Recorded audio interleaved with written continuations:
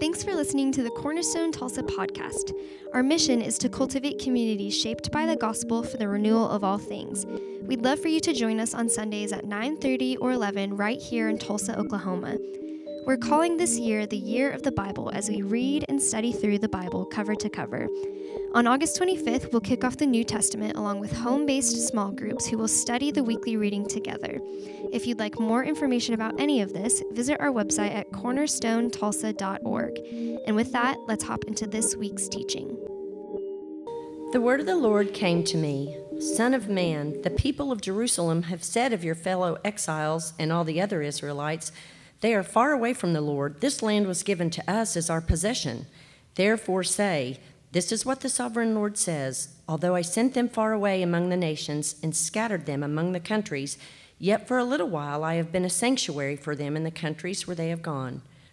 Therefore say, this is what the sovereign Lord says, I will gather you from the nations and bring you back from the countries where you have been scattered, and I will give you back the land of Israel again.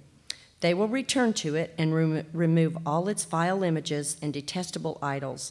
I will give them an undivided heart and put a new spirit in them. I will remove from them their heart of stone and give them a heart of flesh. Then they will follow my decrees and be careful to keep my laws. They will be my people, and I will be their God. This is the word of the Lord.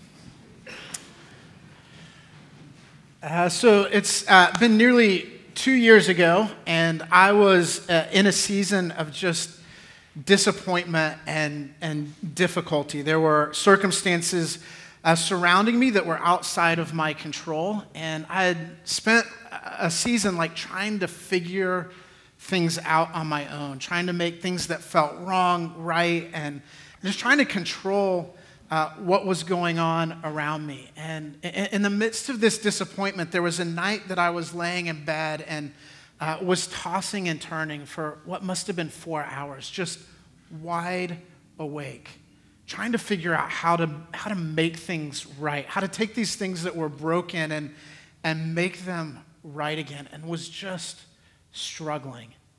And my wife was trying to sleep next to me, and at about 2 a.m, she finally woke up and rolled over and asked, "Are you okay?" And when she asked that question, it's like the floodgates opened. In the past, I would tell her, "Yeah, I'm okay, I'm fine. I've got this." But that night, she asked the question, "Are you okay?" And I couldn't even get out, "No, I'm not." Instead, what came out was, "I can't do this anymore." And just like ugly crying at 2 a.m, "I can't do this anymore. I don't know what else to do." And if you've been reading Ezekiel this week, right, that's what Ezekiel feels like, right? Israel's kind of in this same place. A couple of weeks ago, John preached on the prophet Jeremiah. And Jeremiah's prophesying to Judah, to the Israelites, about their eventual exile. They've been disobedient to God, and they're going to be exiled. There is judgment and destruction coming. And Ezekiel's telling the same story from a different perspective. And as I was thinking of that example of getting to the end of myself and crying out, "God, I don't know what else to do. I can't do this anymore." And I was thinking about the similarities between my story and Ezekiel's story. What I really wanted to focus on were the differences, right? The Israel story, what Israel was going through as a result of their own sin and their own disobedience, and that wasn't really the story in my case. But the more I wrestled with this over this week, the more I realized my story and my sin and Israel's sin, like there's more in common than I'd like to admit. Like I said, John preached a couple of weeks ago. He preached 2 weeks on Jeremiah, and Jeremiah is just a difficult book. I mean, it is. It's a book about judgment and about exile. And then last week, we opened the book of Lamentations, right? Lamentations isn't much cheerier. In fact, it's the opposite. And then this week we're in Ezekiel, and we're going to spend another week in Ezekiel. And I don't know if you've been reading along like throughout this journey through the Bible that we're doing together, but as we're reading through these prophets, if you're like me, you're thinking, can we please just get to the New Testament, right? This is brutal. And it's interesting too, because this is like the last two sermons I get to share with you guys. Who chooses Ezekiel? Like, as they're like going away sermons? Well, here's the thing, you don't. They get assigned to you. It's just where we are in the journey. But I was sitting last week as we were going through Lamentations, and I was thinking, oh my gosh, we're doing Lamentations. We just did Jeremiah. And I knew we're jumping into Ezekiel that doesn't get much better. And as I was sitting there, I was thinking, as much as I want to get to hope and renewal and resurrection, right, there's something about living here for a bit. Something about living with Jeremiah and with Lamentations and with Ezekiel to get the weight of what's going on. Like I said, Ezekiel was a contemporary of Jeremiah. So Jeremiah is in Jerusalem, and he's preaching to the people of Judah who are still living in Jerusalem, right? The destruction of the temple and the Babylonians haven't completely invaded and overthrown Jerusalem yet. And so Jeremiah is preaching and prophesying from within the city. And at the same time, we've got Ezekiel, who was one of the first exiles out of Jerusalem into Babylon, is preaching really the same message in Babylon. And while Jeremiah is preaching to the remnant of Jerusalem that haven't been exiled yet, Ezekiel's preaching to those that have already been exiled. They're living in Babylon. And he's preaching to these people that have this false sense of hope that Jerusalem hasn't been overthrown yet. And surely God's not going to allow that to happen.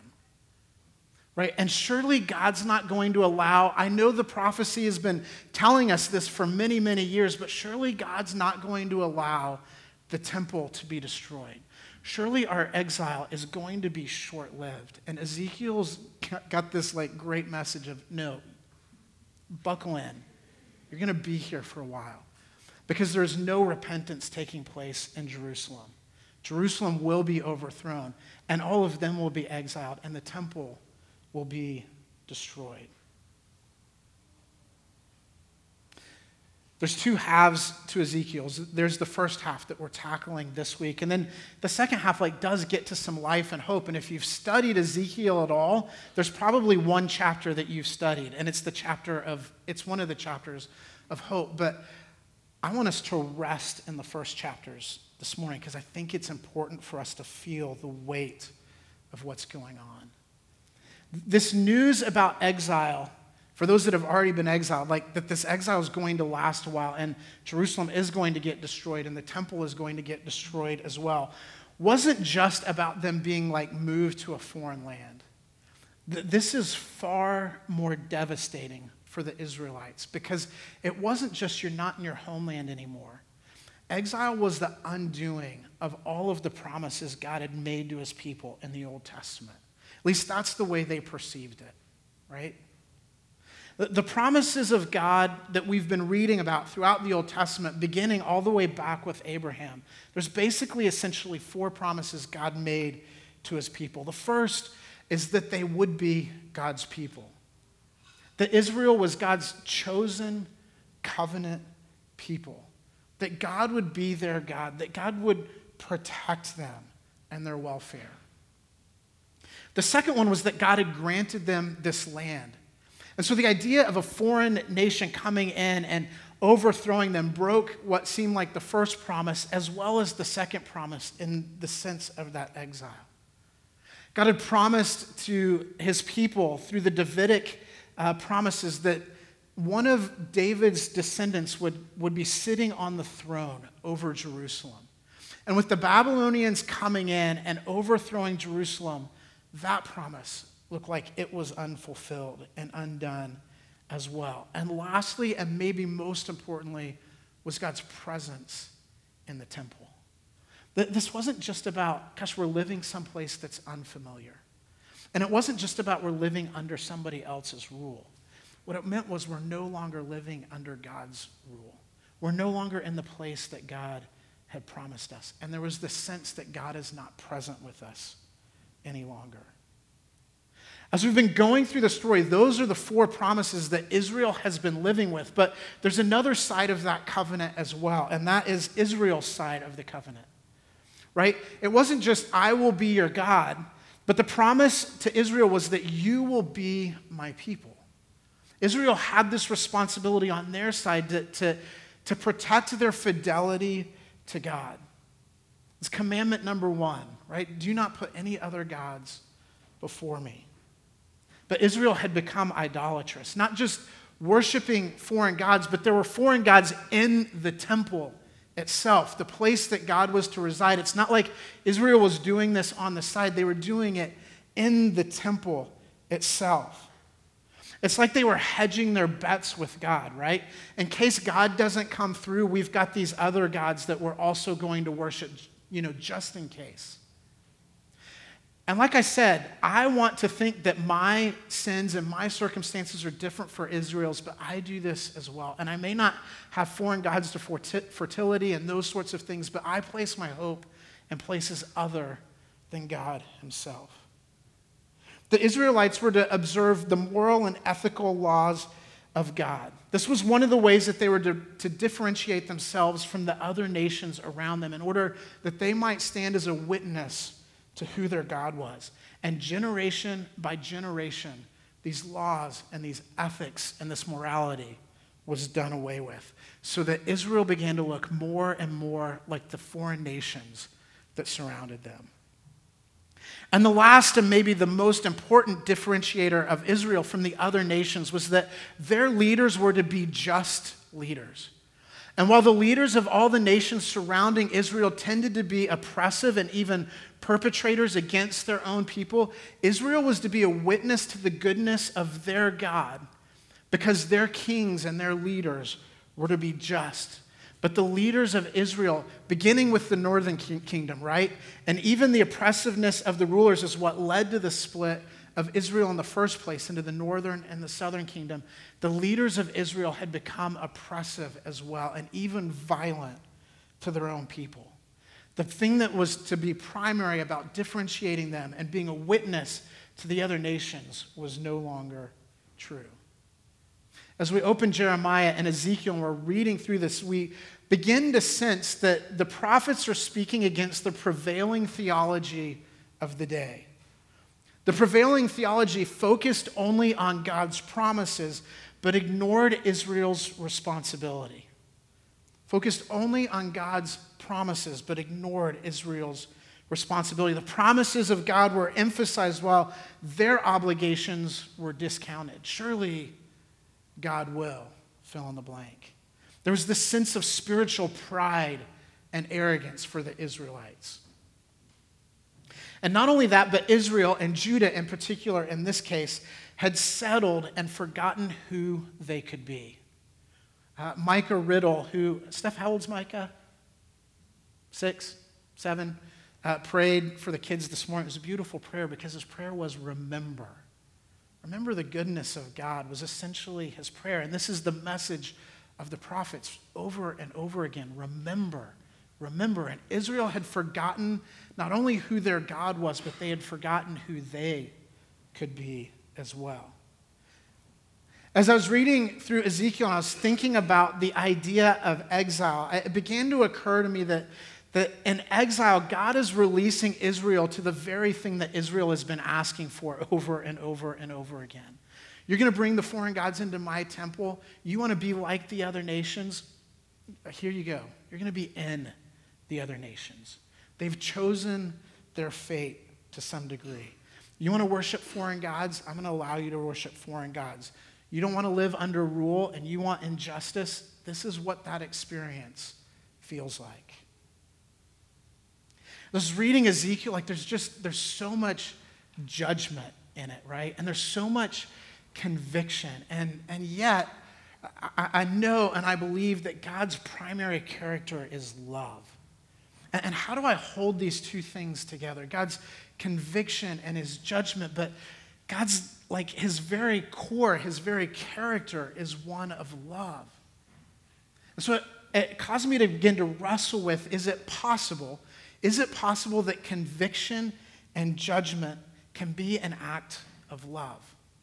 That God's conviction and judgment in this case is really an act of love, because love is his character. John touched on this about 3 weeks ago when he was preaching the first sermon on Jeremiah and talking about exile and the significance of that and the significance of God's discipline in our lives. And if you're wrestling with this, I'd encourage you to go back and listen to that. But the other option for God in this case is to allow Israel to continue to follow their own way and to abandon him without consequence, which is ultimately going to lead to Israel's destruction. And so God steps in an act of love, convicting them of their sin. I had this all written yesterday and found as I was going through Twitter yesterday afternoon. Tim Keller had tweeted this, and I thought I have to include this because it fits so perfectly. Tim Keller says, "No one ever learned about his or her sins by being told. We have too many layers of self-justification to grow without hard knocks." This is so true in my own life. No one ever learned about his or her own sins by being told. We have too many layers of self-justification to grow without hard knocks. And so in the biblical stories we've been reading, the beauty of reading the Bible from cover to cover is that we catch the story. And there's themes throughout the story that show up over and over and over again. And one of the themes that we see as we've gone throughout the Old Testament, we'll see it through the New Testament, and we see it in the Bible as a whole, is that judgment and grace always go hand in hand. Judgment and grace always go hand in hand. And exile and deliverance are always connected as well. Judgment and grace, hand in hand. Exile and deliverance always go together. Adam and Eve in the Garden of Eden disobey God and they're sent out. And that's how the story begins. But the story ends in Revelation with the renewal of all things. Eden is ultimately restored. Exile and deliverance go hand in hand. Judgment and grace.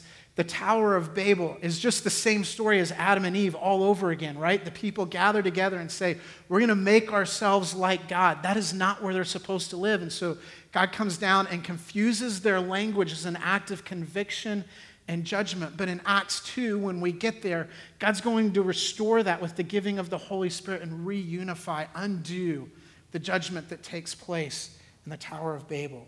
Exile and deliverance go hand in hand. Egypt, the Israelites end up in Egypt largely because of their disobedience, but God is going to deliver them out of Egypt through the Exodus. Exile and deliverance go hand in hand. The exile that we're reading about in Ezekiel, the Israelites are ultimately going to find deliverance in the cross. And in the cross, we have no better representation of exile than that, right? But it's through the exile of the cross that we find the redemption of our souls, right? Jesus is resurrected. He's delivered. Judgment and grace, exile and deliverance. And deliverance always comes with a return to God. Deliverance always comes with a return to God. Conviction is needed in the lives of the Israelites and is needed in my life and our lives, because all of us are on this unfulfilling journey of the self-salvation project. That arrogance that existed in the Israelites exists in me. And if you're human, I think this is part of the human condition that exists in each one of you as well. There's this arrogance, this inflated view of ourselves that we can figure it out ourselves, that we can make things right, that even the things that we've done wrong, we can make right on our own. And there's two ways that this shows up. There's two ways that it's shown up in the lives of the Israelites, and there's two ways that it shows up in my life and likely shows up in your life as well. And the first is what we're reading about in Ezekiel, and that's this idea that we know better than God does. God's constantly reaching out to the Israelites, and the Israelites are saying, you know what, God, we've got this. We're going to do it our own way, right? And it's the same temptation that the snake operated with Adam and Eve, right? Surely God didn't say, fill in the blank, right? Surely my way's better than God's way. And if God said this, surely that's not what he meant anyway. And in our own lives, as we're opening God's word and we're reading it and we're reading about how we're supposed to live, if at any point we find ourselves, surely that's not what God meant, should hear the echo of the serpent even in our own lives, right? It's the initial deception. Surely God didn't say. Surely God didn't mean. This idea that the Israelites could do it better on their own is what drove them to ask for a king in the first place, right? God said, I will be your God and you will be my people, which is gosh, if God's ruling over you, the goodness of God, why do you need anything more than that? Well, it's because the Israelites thought we can do this better ourselves.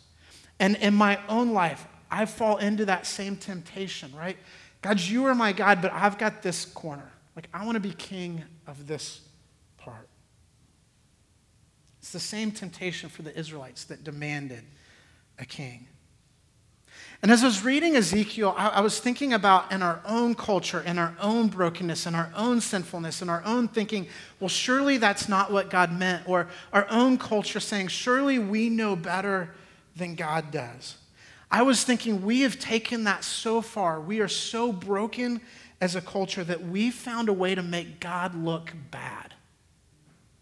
We found a way to make it look like, well, God's the bad guy, right? And so we should be ashamed because we follow God. We're so broken as a culture that God has become the bad guy. Now, what's interesting is the Israelites end up in exile because they felt like we can do this on our own and we know better than God does. And so they go through this horrific ordeal of the exile. And so as we get to the New Testament, we're going to open it up and we're going to read about the other way that we pursue this self-justification project, this self-salvation project. And it's what the Pharisees did, right?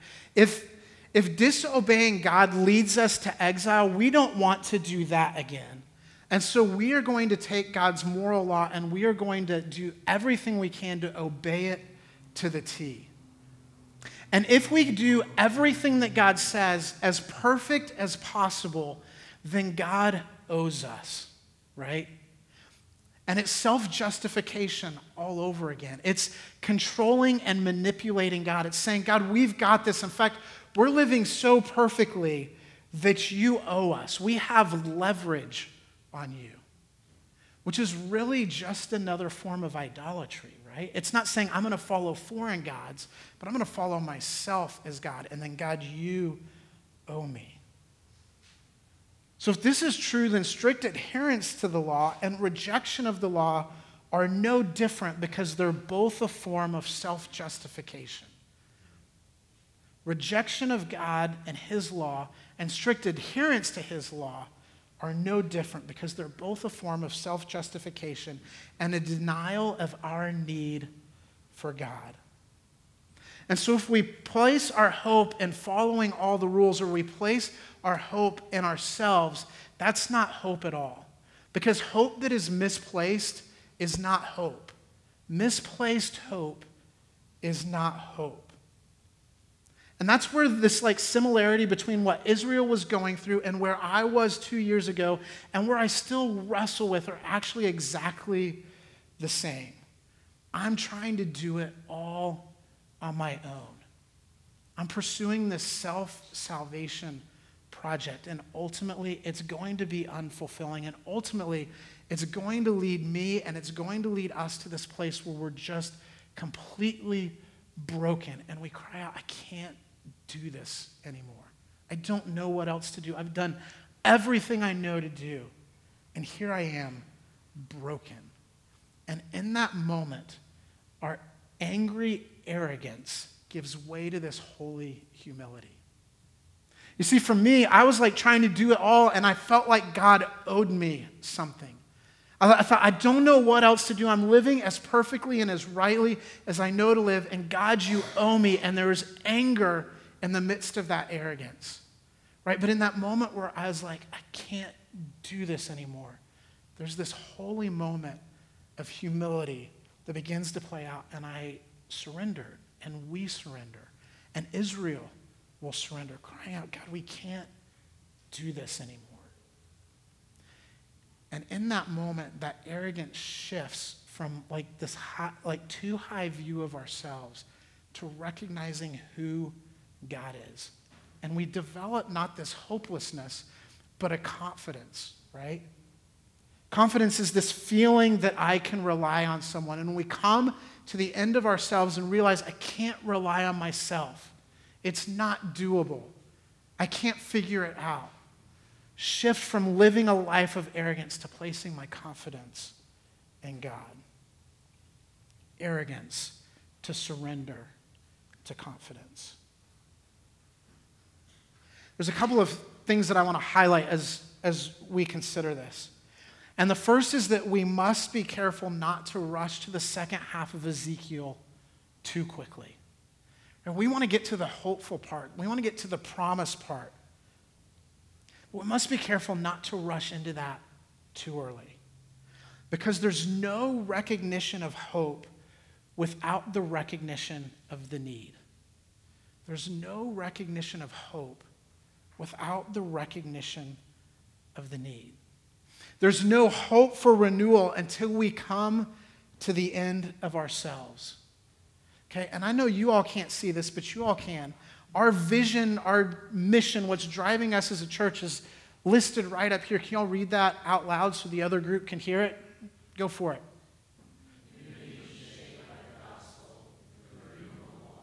For the renewal of all things. If that's our hope together as a community, is the renewal of all things, and there's no renewal until we get to the end of ourselves. Until we get to this place where we confess because we have utterly no choice. God, we need you. We can't do this on our own. That's our hope for this church, for this community, for each one of you. And it may not look like ugly in the middle of the night crying, right? But to get to this place where, God, we can't do this on our own. What you're promising to us can't happen because we're doing it. It has to be because you're doing it. We've done everything we know to do. We can't do it anymore. God, would you move in a powerful, powerful way?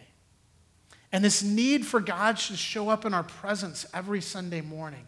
As we walk through the doors, we come empty and broken in utter desperation for a God who's faithful and a God who is good.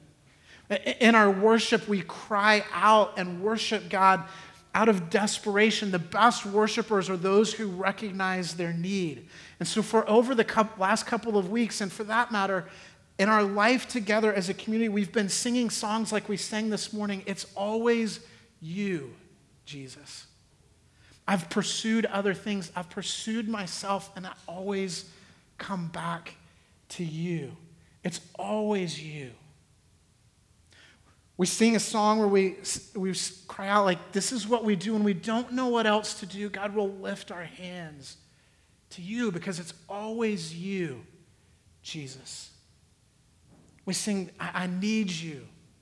Lord, I need you every hour, every step. God, I need you. It's like desperation. I'm not choosing to say this. I have to say this because I've come to the end of myself.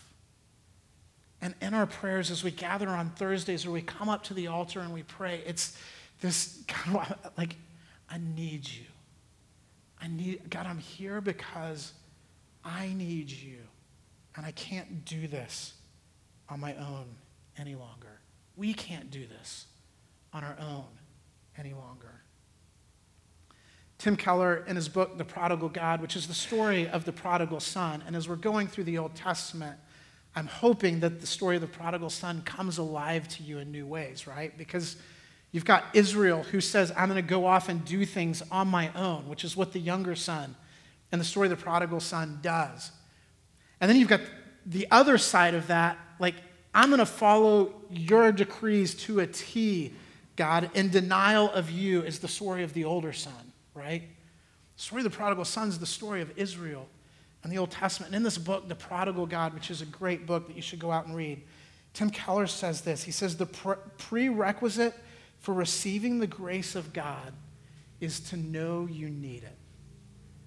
The prerequisite for us receiving the grace of God is to know that we need it. We don't find grace, we don't find hope without recognizing our need for it.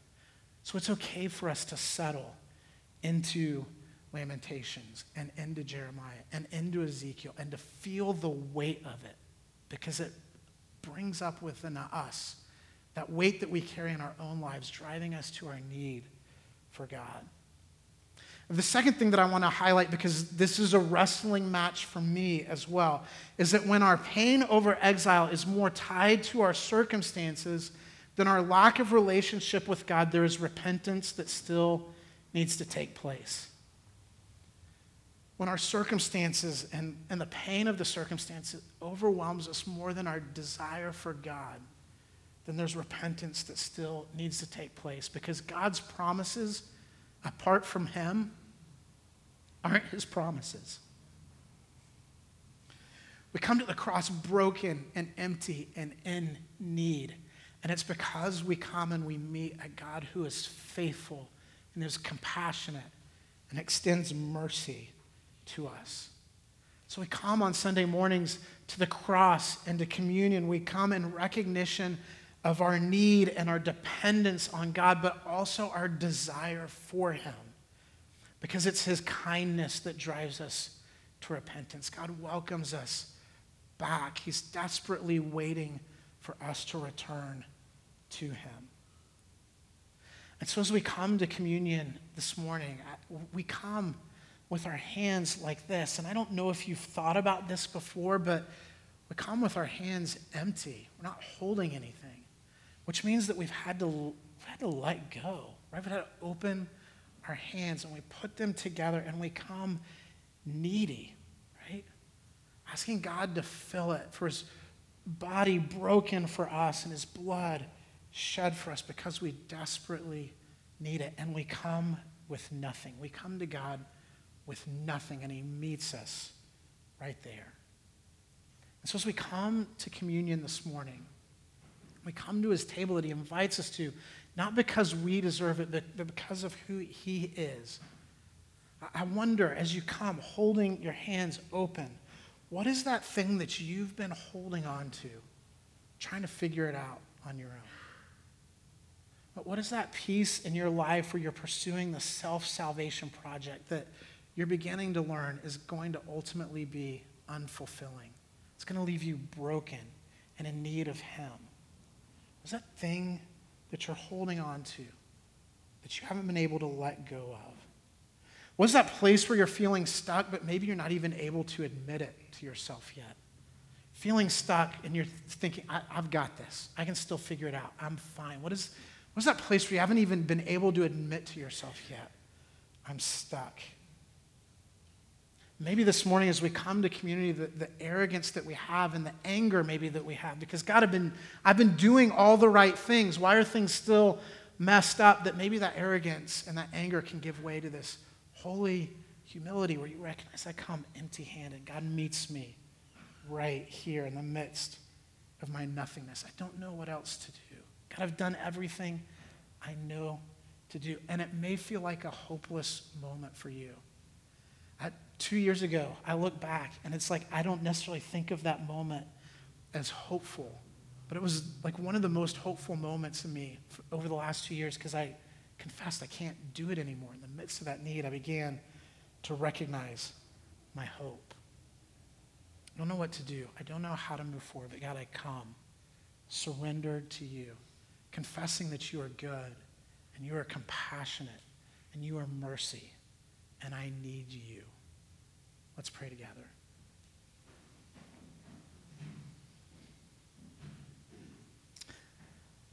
Father, I confess this morning that I think back to that night, and Lord, I oftentimes it's difficult for me to think of that as a hopeful night, and yet, God, that's the night where, like, in some ways, you drove me to the knees of my heart. And Father, while it wasn't like an overnight turn, and Father, in many ways, these are still lessons that I'm learning, That was the beginning of that hopeful journey. God, where I began letting go and pursuing you. And so, Father, this morning, and it may be in a very uncomfortable, painful way for some of us, God, I hope that you would poke our hearts. You point out those places that maybe we've been living in denial of, thinking, I've got this. And at the same time, God, knowing this is about to break open in ways that are far beyond my control, God, that you would poke those and invite us to confess those to you, to bring them empty-handed, confessing, God, I need you. I don't know what else to do. And God, that in our humility, that you would meet us there, not just your promises, but you yourself, that we would not just, God, ask that you would change the circumstances around us, but that you would begin changing our hearts. Because, God, we desire you. If nothing else, God, we desire you. Father, we thank you for the invitation of the Last Supper, the invitation of communion. God, that you call us to you, not because we deserve it, but because, God, you know that we're weary, that we're broken down from trying to do it on our own. And, God, that we need rest that only comes from you. God, may you meet us in that this morning.